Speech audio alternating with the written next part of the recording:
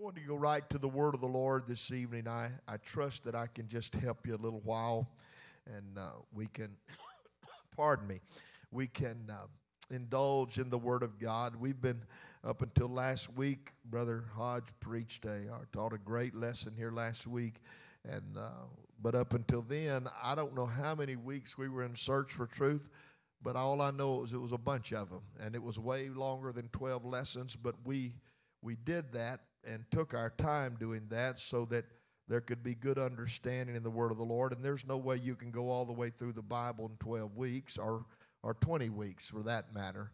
But perhaps we helped you get a good handle on some things that are of importance in our life. And I thank God for that. Amen.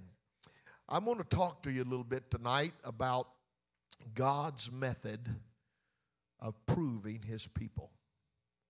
God's method of proving his people.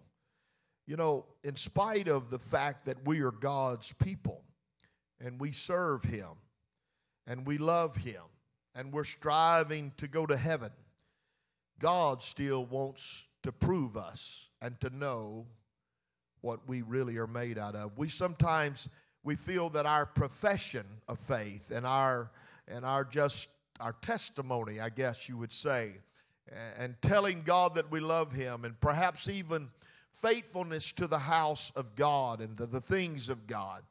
We think that should answer every question and should without a doubt let him know our sincerity, and all of that works well, and I believe that God does look at every bit of that.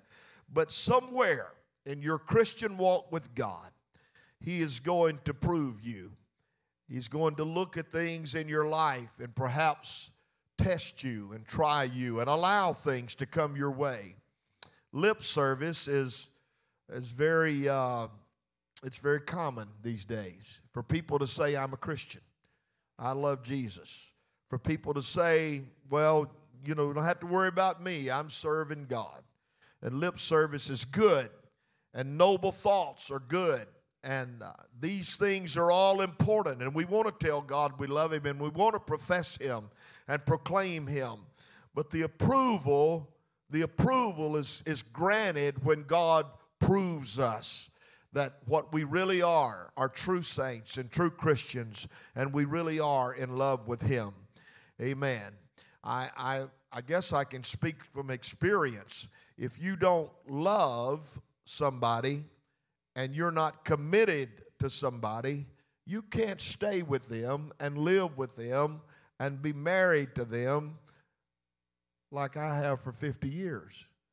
So I got a little bit of corn in the crib. I can talk here for just a moment.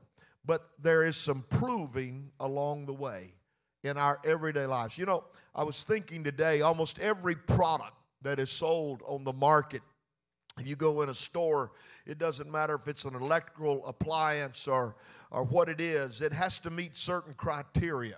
And it's been put to the proving grounds. It's been put through the test before it can be sold to the public. Automobiles, before they're sold to the public, let me just tell you, they are tested, not one time, over and over and over again. We find that there are underwriters and laboratories that place seals of approval upon appliances and things that we buy and automobiles and whatever it is. And the reason for that kind of testing is that to make sure that they're materially sound, they're safe, everything's in working order. Well, let me tell you, it works the same way in the spiritual world. And I'm going to talk about it a little bit for the next little while, because the spiritual things is to determine our performance and our durability and our limitations and our usefulness in the kingdom of God. There are enough people saying this is what I am and not living up to par without me talking about it tonight. And you know that, and I know that. Everything that says I'm a Christian is not a Christian.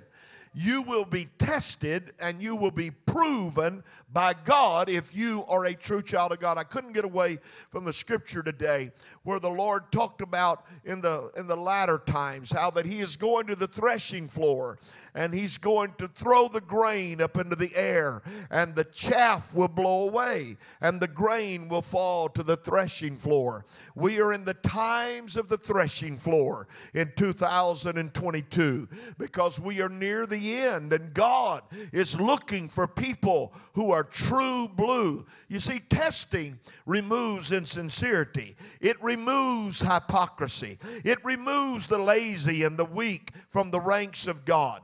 Testing puts you in the race. You know, we are in a race. Paul said we're all in a race. We're all in a race. And we got to run the race God's way. And furthermore, he said we're in the battle. We're soldiers. Everybody say, I'm a soldier. I don't know if you know that or not, but you are in hard times when it comes to living for God. I am amazed at all of the, I don't know how to say this and be real kind, but all of these preachers that it's just a feel-good religion. Let me tell you something. There's a lot of cross-bearing to go along with this. There's some times of hardness. The Bible said, Paul said, you have to endure hardness as a good soldier. There's hardness in our life. Can you say amen? Everything's not a bed of roses. It's not all glamour. There's great days serving God. I'm telling you, I'm glad I'm serving God. But there's also some trials and some temptation and some tests and some proving ground that we have to go through. So testing removes a lot of things, and only the proven will achieve the final goal. Are you willing to do that dedicating and consecrating and giving yourselves to God? Let me go a little further tonight. Let's note what the meaning of prove, or the word prove, is really, along with some of the methods that God uses in the scripture. Prove comes from a Greek and a Hebrew background that means this: to test, to tempt, to try, to scrutinize, to entice, to discipline, and to examine. Now that's what prove literally means when you go back and you study the Greek and Hebrew background of that word. Remember that what God used in the things that I'm going to talk about tonight and what he chose to tempt and to try and to prove people with, and I'm going to get to that word tempt. I know where some of your minds went, well, God don't tempt us. Well, I'm going to get to that word in just a few minutes, but I want you to understand, God is never trying to destroy you. He's trying to make you into something better. Amen? He never tries to destroy us. Let me start by just reading tonight from Deuteronomy chapter 8. Now, I have literally 14 pages of scriptures that I looked up and put together today because I wanted to give you some words. So there's no way I'm going to be able to give you every scripture. So if I quote a scripture or just give it to you, just jot it down and you can have it.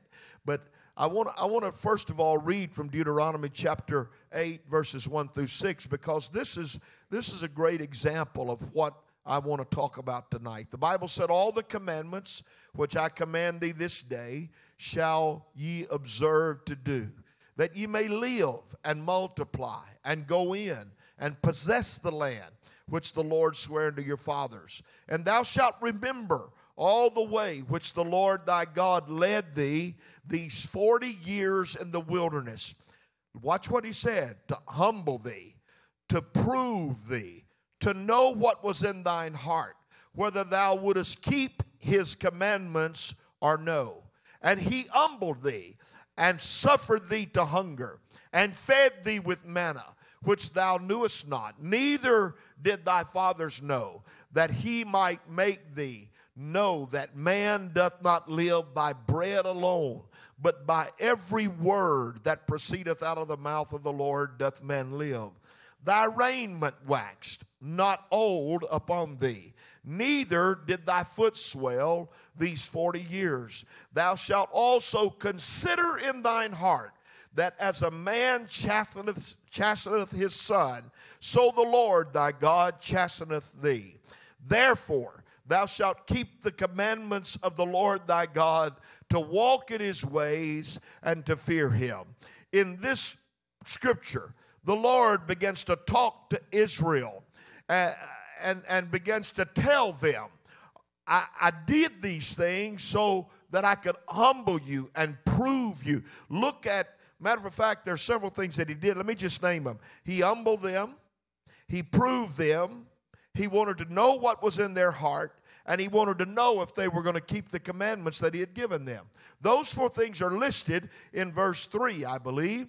And if you look at that, you have to understand that there was a purpose for God to take Israel through what he took them through in the wilderness. It wasn't just a little journey. It was a purpose for what God did. If you look at the Bible said in the 3rd verse, he humbled them, he suffered thee to hunger, fed thee with manna, which thou knewest not. But he went on to say, I wanted you to know that man cannot live by bread alone, but he's going to live and survive out of every word that proceedeth out of the mouth of the Lord. How many of you believe that today? That's the way man is going to live. If you go over to the New Testament, you find when they were trying to replace Judas as one of the disciples of the Lord in Acts chapter 1, I found a very intriguing scripture there in Acts chapter 1 where the Bible said that they prayed for an honest man. The Bible said when they were choosing to replace Judas, they recognized they needed a man that not only had stood with the rigors of the discipleship from John's baptism until the ascension, but a man whose heart was pure. And so they prayed for somebody that had been proven. Let me tell you something. When God starts putting his trust in people because he has proven them, that's a great, great thing in your life. If you can be proven by God and you can succeed the things that God puts you through or lets you go through. So I want to just take, I know it's 18 minutes after 7. I got a clock here so you don't have to worry. But there are several things that we are proven by, the things that the scriptures talk about, and many of them. I'm just going to give you 4 or 5 things here real quick. Number one, we're proven by the world. Everybody say we're proven by the world. We're proven by the world, and I want to show you what I mean by that. The Bible said in Titus chapter 2, verses 11 and 12, for the grace of God that bringeth salvation hath appeared unto all men, teaching us that denying ungodliness and worldly lust, we should live soberly, righteously, and godly in this present world. Amen? So we're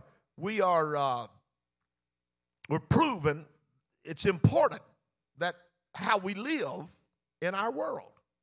Our world is corrupt. Our world's on a downhill plunge. All you got to do is turn the news on, read the news, watch the news, hear the news. Everything's bad, everything's gloomy, everything's, you know what? It doesn't matter what subject you want to talk about. Somebody said today, I was listening to somebody talk, and they said, we don't watch the news anymore because all there is bad news. Well, that's because we live in a bad world. Amen? Of course, I agree that bad news gets the crowds, and that's what people want to hear is bad news. But if you're going to live in this world, the Lord said, I want you to live this way. I want you to teaching us that denying ungodliness and worldly lust. I want the world to know that you're not going to be that way. You're going to live sober, and you're going to live righteous, and you're going to live godly in this present world. Here's what James said. In chapter 1, verse 27, he said, pure religion and undefiled before God and the Father is this, to visit the fatherless and widows in their affliction, and to keep himself unspotted from the world. Pure religion is keeping yourself unspotted from the world. The world is a proving ground. Every day when you get up and walk into your world, you have something to prove to God. Think about that. Because the world around you, you're going to hear things, you're going to see things, you can't help it. You can't bury your head in the sand. This is a wicked, perverse generation. Amen. And so what we're doing when we get up and we walk out of our house and we go into our world, we're there to prove to God and the world that we are true Christians. I hope you just let it sink in. I'm going to say some things tonight, probably going to rattle your chain a little bit. Here's what Paul said to the church at Ephesus in chapter 5, verse 26. He said that he might sanctify and cleanse it with the washing of water by the word, that he might, talking about the church, he might present it to himself a glorious church, not having spot or wrinkle or any such thing, but that it should be holy and without blemish. That's our challenge to live in this world. How do you live holy in an unholy world? You have to have a holy God living inside of you. Let me tell you, that's the only way you're going to do that. You can't do it by yourself. You can't get good to get God, and you can't get good enough to get more God. You get God by grace and by faith, and when he comes in to live in your life by the power of the Holy Ghost, you can become an overcomer and live righteously and godly, and in this present world, you can walk with God. Israel, God left some of the unbelieving, sinful inhabitants of Canaan in the land in order to check Israel's devotion to him. That he left them in Judges chapter 2. Let me read that. Chapter 2, verse 20. And the anger of the Lord was hot against Israel. And he said, because that this people had transgressed my covenant, which I commanded their fathers, and have not hearkened unto my voice, I also will henceforth drive out any from before them of the nations which Joshua left when he died, that through them I may prove Israel whether they will keep the way of the Lord to walk therein, as their fathers did keep it or not. Therefore the Lord left those nations without driving them out hastily, neither delivered he them into the hand of Joshua. You know what God did? He let some things stay in Israel's path to see what they were going to do. He wanted to know if they were going to serve the gods of the Amorites. He wanted to know if they were going to serve Baal. He wanted to know if they were going to commit spiritual adultery and follow a God that was not a God at all. You go study the scripture. The Bible, he left some things in their world. When you talk about the world, you have to remember Daniel. Do you know what chaos Daniel was in his world? He had a king that was threatening him. What about the 3 Hebrew children?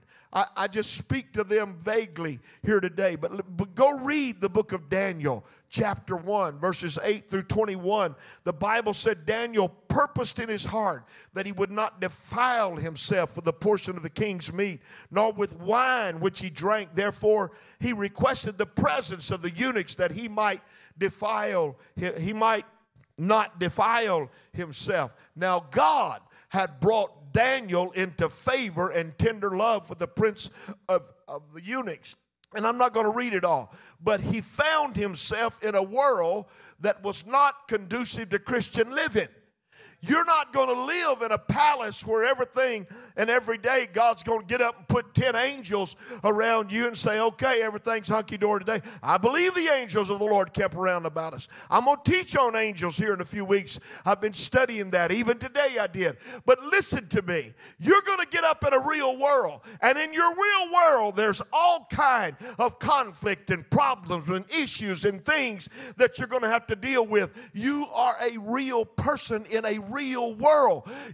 I would love to tell you that we live up here and the world lives down here, but honey, the world lives down here and so do we. And we have to be overcomers and prove to God what we're made out of. Amen. It was one of the most adverse conditions that you could live in the day of Daniel and the Hebrew children. But guess what? guess what? They stood up and they were proved by God. Amen?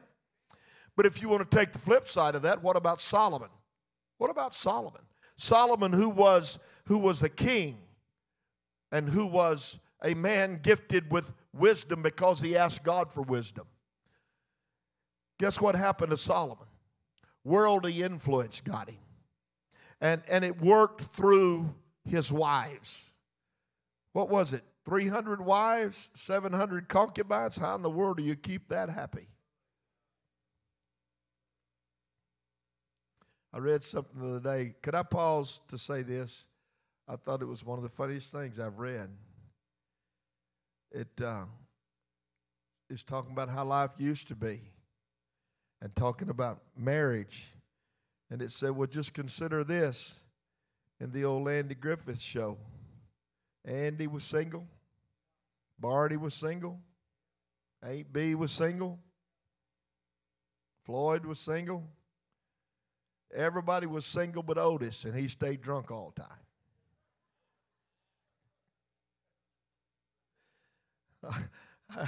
I'm going to tell you, that's preaching material right there.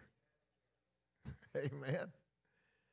But the world is that way. You have to get up and live. Solomon, 300 wives, 700 concubines, 1,000 women, but they turned his heart from God. They turned his heart away from God. Between the true Christian and the world, there must be a clear line drawn between a Christian and the world. Let me read a scripture to you, or a few scriptures to you very quickly. It's found in 1 Corinthians chapter 6, verse 14. And I'll read all the way down through the first verse of the 7th chapter. But it said this, and God hath raised up the Lord, and will also raise us up by his own power. Know ye not that your bodies are members of Christ? Shall I then take the members of Christ and make them the members of an harlot? God forbid. What? Know ye not that he which is joined to an harlot is one body? For two, saith he, shall be one flesh. But he that is joined unto the Lord is one spirit. Flee fornication. Paul's writing. He said, every sin that a man doeth is without the body, but he that committeth fornication sinneth against his own body. What? Know ye not that your body is the temple of the Holy Ghost, which is in you, which ye have of God, and ye are not your own, for ye are bought with a price. Therefore glorify God in your body and in your spirit, which are God's. Now concerning, verse 1 of chapter 7, now concerning the things whereof ye wrote unto me, it is good for a man not to touch a woman. What I'm saying to you, this is the world that we live in, Solomon's world. Worlds of fornication and adultery and all kind of perverseness and things. Who would have dreamed? Who would have dreamed they're trying to turn 5 years old from boys to girls or from girls to boys? Who would have dreamed that? That's the world our kids are growing up in. But somebody's got to prove what they are. And somebody's got to stand up for what is right. And somebody can't bury their head in the sand and say, oh, that's not really happening. Honey, it's really happening. Amen? So this is what Paul, he said, you got to draw a line in the sand. And we are in the world. Everybody say we're in the world. The Bible said we're in the world, but we're not of the world. You can't be of the world. And I'm not talking about the terra firma called earth. We have to live here. This is our abode. But there's a spirit of the age that can get a hold of us. And if we're going to prove ourselves to God, we have to be proven by the world that we're not going to stand up for that. We're not going to live that way. We're not. You know what the Bible said? If you're a friend of the world, you're an enemy of God. That's what the Bible said. I didn't say that. If you're a friend of the spirit of this age, you are an enemy of God. Love not the world, neither the things that are in the world. For if the love of the world be in you. people misunderstand this scripture. Whoa, what is that talking about? It's the spirit of the age. If you've got a love for the things that are happening in our world, honey, you need a good old-fashioned baptism of Holy Ghost and fire, because this world is corrupt as it gets, and I'm telling you right now, only God can change our world. Hallelujah. We're not only proven to God by the world, we're proven by temptation. Amen? Proven by temptation. Now, I want to make sure you understand this word temptation, because it's used two different ways in the scriptures. It's important that you distinguish and discern from what area or source the temptation comes from. Because it is in the scriptures that God does not tempt a man. And I understand that. But that's speaking of, he doesn't tempt a man to do evil. So there's two kinds of temptation. One of them is an enticement to evil. It's a tempting. This type of temptation always comes from the devil and never comes from God. God doesn't tempt a man to do evil. He doesn't tempt a man to sin. Amen. If you study James chapter 1 and verses 12 through 16, I'll go there real quick. It said, "Blessed is the man that endureth temptation, for when he is tried, he shall receive the crown of life, which the Lord hath promised to them that love him. Let no man say, when he is tempted, I'm tempted of God, for God cannot be tempted with evil, neither tempteth he any man." God's not going to tempt you with evil. If you got a thought and you're tempted to do something wrong, that didn't come from God. That's a pretty easy way to decipher that, isn't it? So that didn't come from God. That came from the devil. But and I could read on here, but I'm going to quickly move forward, because let me tell you, the type of temptation that David fell under when he saw Bathsheba, that was Satan. The type of temptation that Potiphar's wife gave to Joseph, that was the devil. That didn't come from God. But there's another way, or I like to call it a test, but it's literally a temptation. It's a test for the purpose of approval, that God may bring something your way or allow something your way to make you a better child of God. For instance, Job chapter 23 and verse 10, the Bible, Job said that the Lord tried him. He said, "But he knoweth the way that I take, and when he hath tried me, I shall come forth as gold." God is proving you, Job. I love the story of Job. I was reading through Job not long ago, and I thought, wow, this guy was awesome, because the Bible said that the Lord just took his hand, took his hedge out from around Job, and he told the devil, he said, you do anything you want to, but you can't kill him. I mean, the man wound up losing his kids, losing his all of his herds, lost his money. He went from a very rich man to a poor man, had boils all over his body. He was in pain. He had his wife sitting by saying, "Why don't you just curse God and die?" His friends sitting over here looking at him go through the misery that he's in. But you know what he said? "I know my Redeemer liveth." Hallelujah. I know my Redeemer liveth. I tell you, when you read the book of Job, he was allowed to be tried.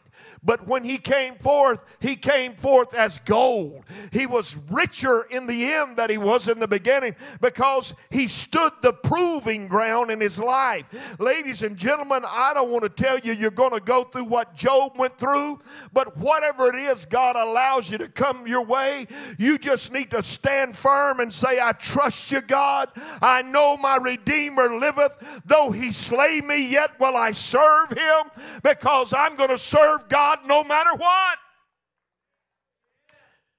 I used to pastor somebody that gave a testimony every once in a while, back in the days of testimony service, when that was dangerous days. Dangerous days. I could tell you some stories that I personally went through with testimony service, and some of them right here. But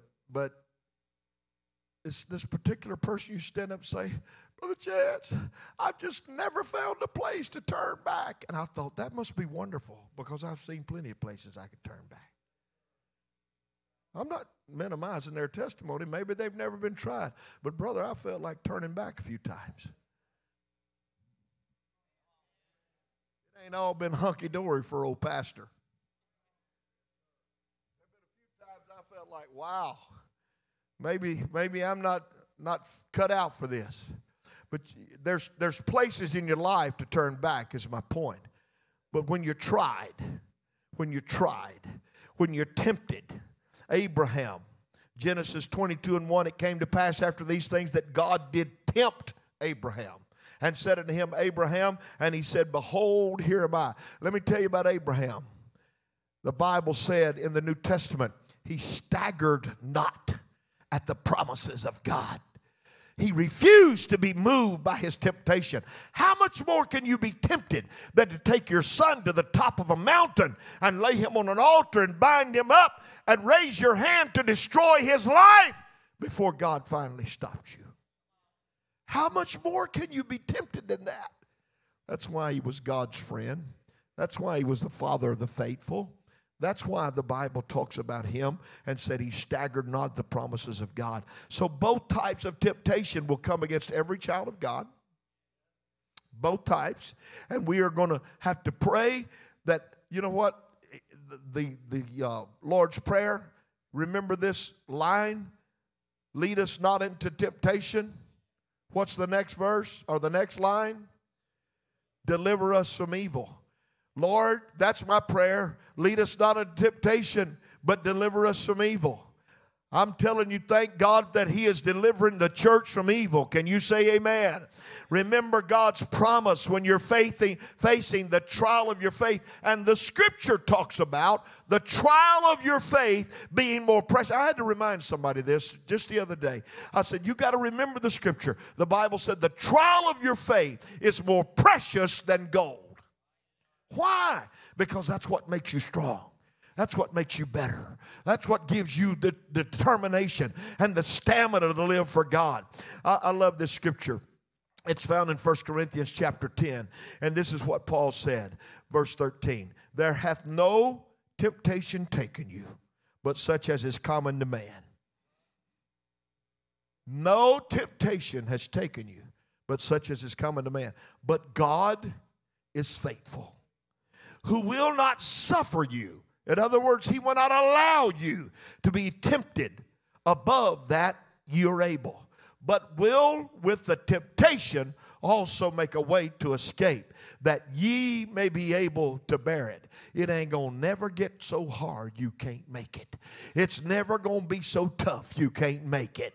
You just gotta say, God, I'm going to make it. I read in your book that you wouldn't put any more on me. You wouldn't allow any more on me than I could bear. And I don't care how heavy my load is. I'm going to live for you. I'm going to serve you. I'm going to give it my best shot because you said I could, and I am. Hallelujah.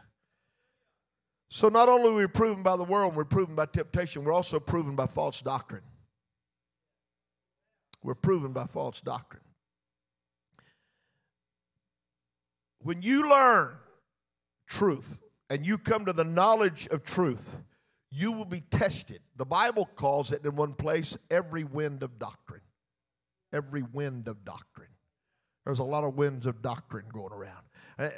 And you know, somebody told me this week about somebody that used to really have the goods, and their theory now, well, it's just about your relationship. Well, look, I preached a sermon in this church, religion or relationship. We don't need religion, we need relationship. I'm all about that, amen? But with relationship comes doctrine. And you can't throw the doctrine out the window. The doctrine is important. I'm not going to linger here. I could, but I'm not going to stay here a long time. But you can't give up the doctrine for anything. Signs and wonders don't take the place of the doctrine. Miracles don't take the place of the doctrine. Nothing takes the place of the doctrine. Amen? Everybody with me tonight? Could I just say it like it is? We got a lot of folks that doctrine don't matter to them. It's just how good can I feel? Woo, brothers and sisters, I'm hallelujah. But when it comes to doctrine, it doesn't matter to them.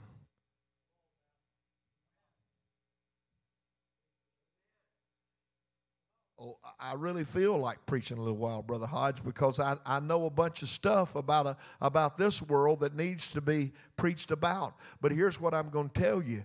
You better try the spirits, and you better know what people believe, and you better stand on the doctrine of God. It doesn't matter how high you can jump.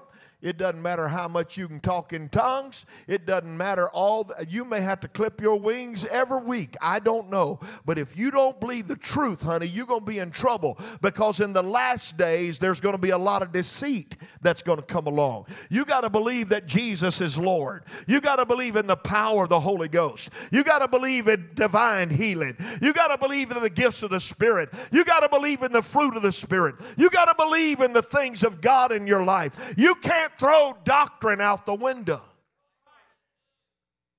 Amen. A lot of heresies come along.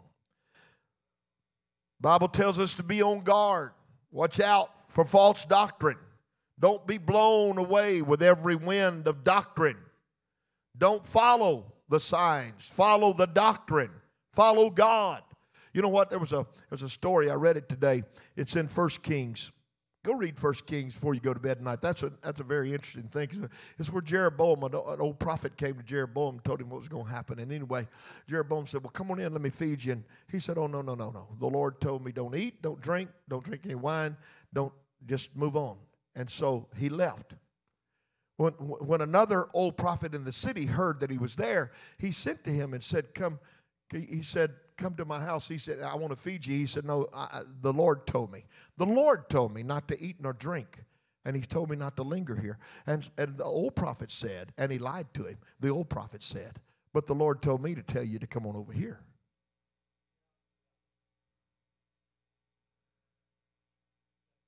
And he did. And he ate and he drank.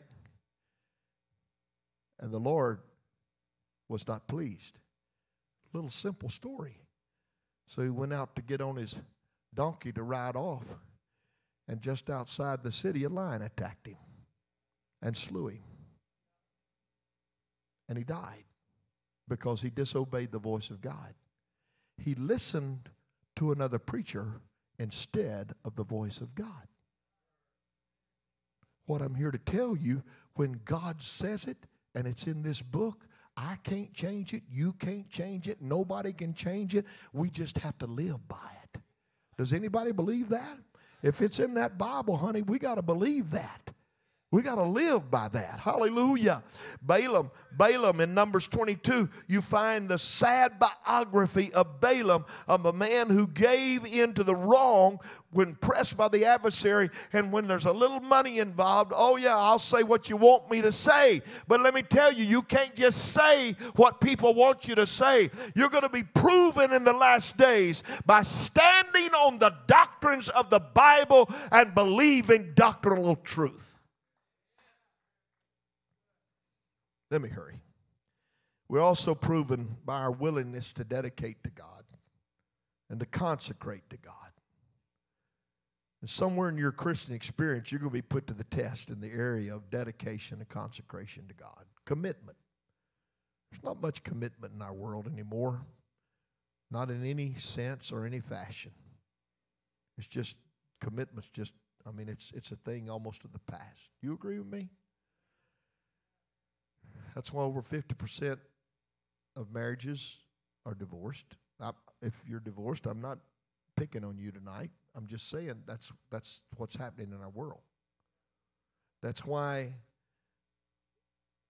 so many areas have changed, from religion to occupation to spiritual to physical, because there is no commitment.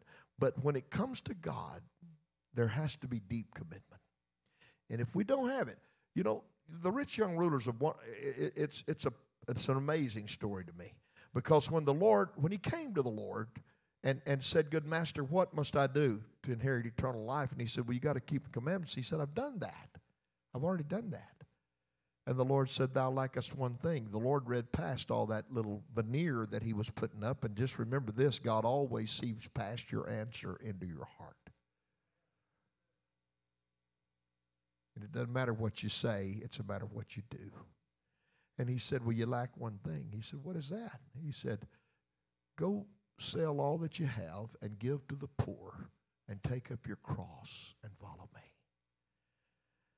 The last picture you get of the rich young ruler in the scriptures is the Bible said he walked away sorrowfully. He went away sorrowfully. He tucked his head and said, "I can't do that.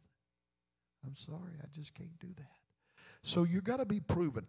Peter was challenged by the Lord in John 21. And the love of Peter's life was tested here because the Lord looked at him after he just caught a great draught of fishes, and now he had to make a decision. Are you going to follow Jesus or are you going to stay with the nets? You got to make a choice here. You got to make a dedication. You got to make a consecration.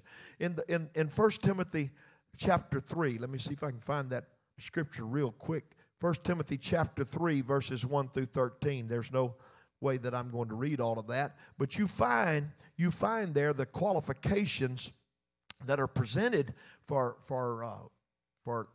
people to be in the ministry and in the gospel. And when you read that, the Bible said, "If a man desire the office of a bishop, he desireth a good work. A bishop must be blameless, the husband of one wife, vigilant, sober, of good behavior, given to hospitality, apt to teach, not given to wine, no striker, not greedy of filthy lucre," that's money, "but patient, not a brawler, not covetous, one that ruleth well in his own house, having his children in subjection with all gravity. For if a man know not how to rule his own house, how should he take care of the church of God? Not a novice, lest being lifted up with a pride, he fall into the condemnation of the devil. Moreover, he must have a good report of them." And it goes on and on and on. But you know what it does? It talks about the qualifications, the commitment, the dedication, the consecration, even of the preacher. He's got to be there. I'm not exempt. Sometimes I need to go get preached to, and I do. I got to be preached to. Preachers come here sometime, and I'm sitting over here thinking, "God, you sent them here just to preach to me." True, I'm not just telling you that. I feel that way sometimes. I'm not exempt from the things of this world. Neither are you. We need the preaching of the Word of God. We need dedication. We need consecration. And furthermore, we need discipleship. Self-denial and cross-bearing are prerequisites for true discipleship. The Lord never said, "Follow me." He never just said, "Follow me and we'll have hamburgers and fries every Friday night and we'll go fishing on Monday and we'll have shopping trips on." That's not following God. He said, "Take up your cross and follow me." It's cross-bearing. It's rough sometimes. Some of you hear me, some of you don't. But this is what Romans chapter 12. Just put that up if you can. If you can't, I understand. Romans chapter 12, verse 1 and 2. I want you to see what Paul told the church. He said, "And if you walk outside the doors of this church, the left side, and you turn around and look on the wall engraved in front of this church is this scripture. I beseech you therefore, brethren, by the mercies of God, that ye present your bodies a living sacrifice, holy, acceptable unto God, which is your reasonable service." My dad had that put on the front of this church. He believed that. I believe that. But the second verse said, "Be not conformed to this world, but be ye transformed by the renewing of your mind, that ye may prove," everybody say prove, "that you may prove what is that good and acceptable and perfect will of God." God uses some things to prove his people. He wants us to be a holy church, a A great church is not just a church that's full of people that don't care. A great church is a people that have a heart for the lost. Great church is people that know how to worship and magnify God. A great church is people who know how to give of their time and their assets and their money and their heart and their soul and their mind and their strength. A great church is somebody that knows how to present their body as a living sacrifice, holy and acceptable unto God, which is our reasonable service. I've said it, I'll say it until I die. A crowd is not a church. They're going to gather crowds in different places. They'll put 102,000 in LSU Stadium in a few weeks. That's not a church. A crowd is not a church. A crowd is just a crowd. But when you find a church, they're holy and acceptable unto God, and they presented themselves, and that's what the Lord is looking for. I'd love to have everything in this building with packed, every service. But let me tell you something, I'd rather have 10 that truly love God than 1,000 that are just here by name only. Amen. Somebody shout amen. So I close quickly tonight. There are many ways and methods that God chooses to prove our love for Him and our dedication to Him. And you can be assured that if you haven't been tested, you will be. There would be no way to manifest light, people, if there was no darkness. Neither would there be a determining of true followers of Jesus if there were no methods of proving. Somebody's going to stand out. David prayed for God to examine him. Create in me a clean heart, O Lord. Renew in me a right spirit. Amen? So there's some things that we need to take a look at. And in our lives, you may think, well, boy, this is rough right now. Well, ask yourself, why is it rough? David said this, for thou, O God, hast proved us. Thou hast tried us as silver is tried. We've been in the fire. We've been... Why are we here? Why am I going through this financial struggle? Why am I having trouble here? Or why am I going through this? The Lord's not trying to make you sin. He's trying to make you better. We pray better when we're in trouble. Come on, you like that or love that. I'm telling you that God's honest truth. I've seen people that wouldn't hardly pray at all, but you let the trouble come. We're all guilty. I'm including me. Come on now. It's hard to get down and just pray an hour or even pray 30 minutes. But I tell you what, it ain't hard to snot and slobber before the Lord when everything is going bad. The Lord knows how to get your attention, doesn't He? David said, we're tried as silver's tried. Here's what he said in Psalms 26:2. Examine me, O Lord. Listen, he said this, examine me, O Lord, and prove me. Try my reins and my heart. In other words, look at me. Give me a test. Give me a test. Let me see. And I've said this so many times preaching in this pulpit over the last 33 years. Here's what I believe. That if you don't pass that test, Brother Jay, you're going through it again. God's trying to do whatever it takes. He sees the weak areas of your life. He sees the things that you don't handle well.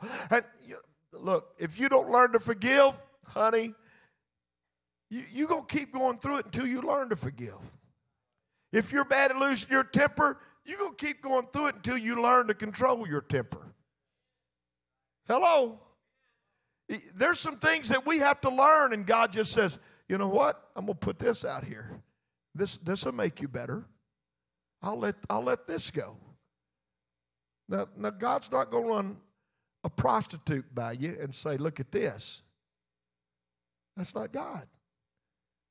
God's not going to throw a bag of drugs on your car seat and say, here, take that. That's not God. But I tell you what He will do. He'll allow people in your life that'll make you pray more. He'll allow things in your life that'll make you go to the prayer room and the altar. He'll put some things there that'll get you consecrated and dedicated to God because He wants to prove you. And if you fail, He's going to come back and make you do it again because you hadn't passed that test yet. When I was going to school, I think now it's everybody passes and everybody gets a trophy and everybody's rewarded for nothing. But I think that's probably the way it is now. But when I was going to school, if you didn't pass, you didn't go the next grade. You stayed there till you got it. I've seen kids there's the only one in the 5th grade that could date the teacher.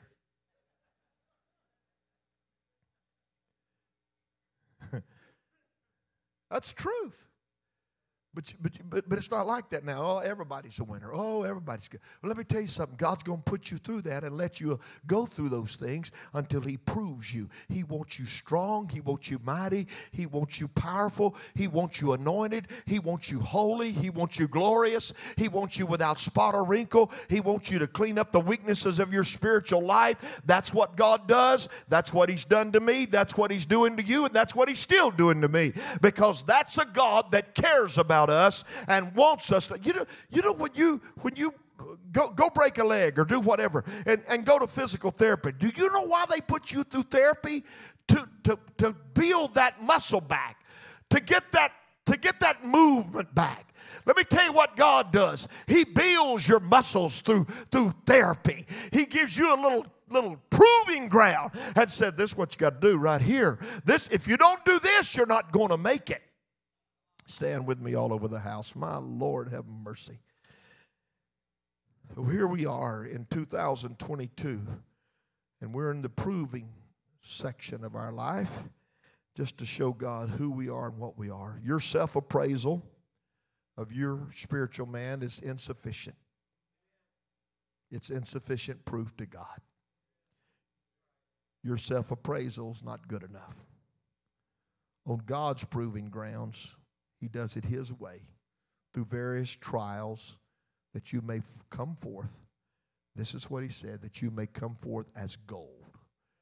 Gold, tried in the fire. So remember, God's method of proving people may not be man's method, but it's the best method. And it's never to destroy you, but it's to make you ready for the rapture of the church and get you better so that you can serve God better. Amen. The ushers are coming right now to receive your offering. I hope you'll give and bless God on this Wednesday night.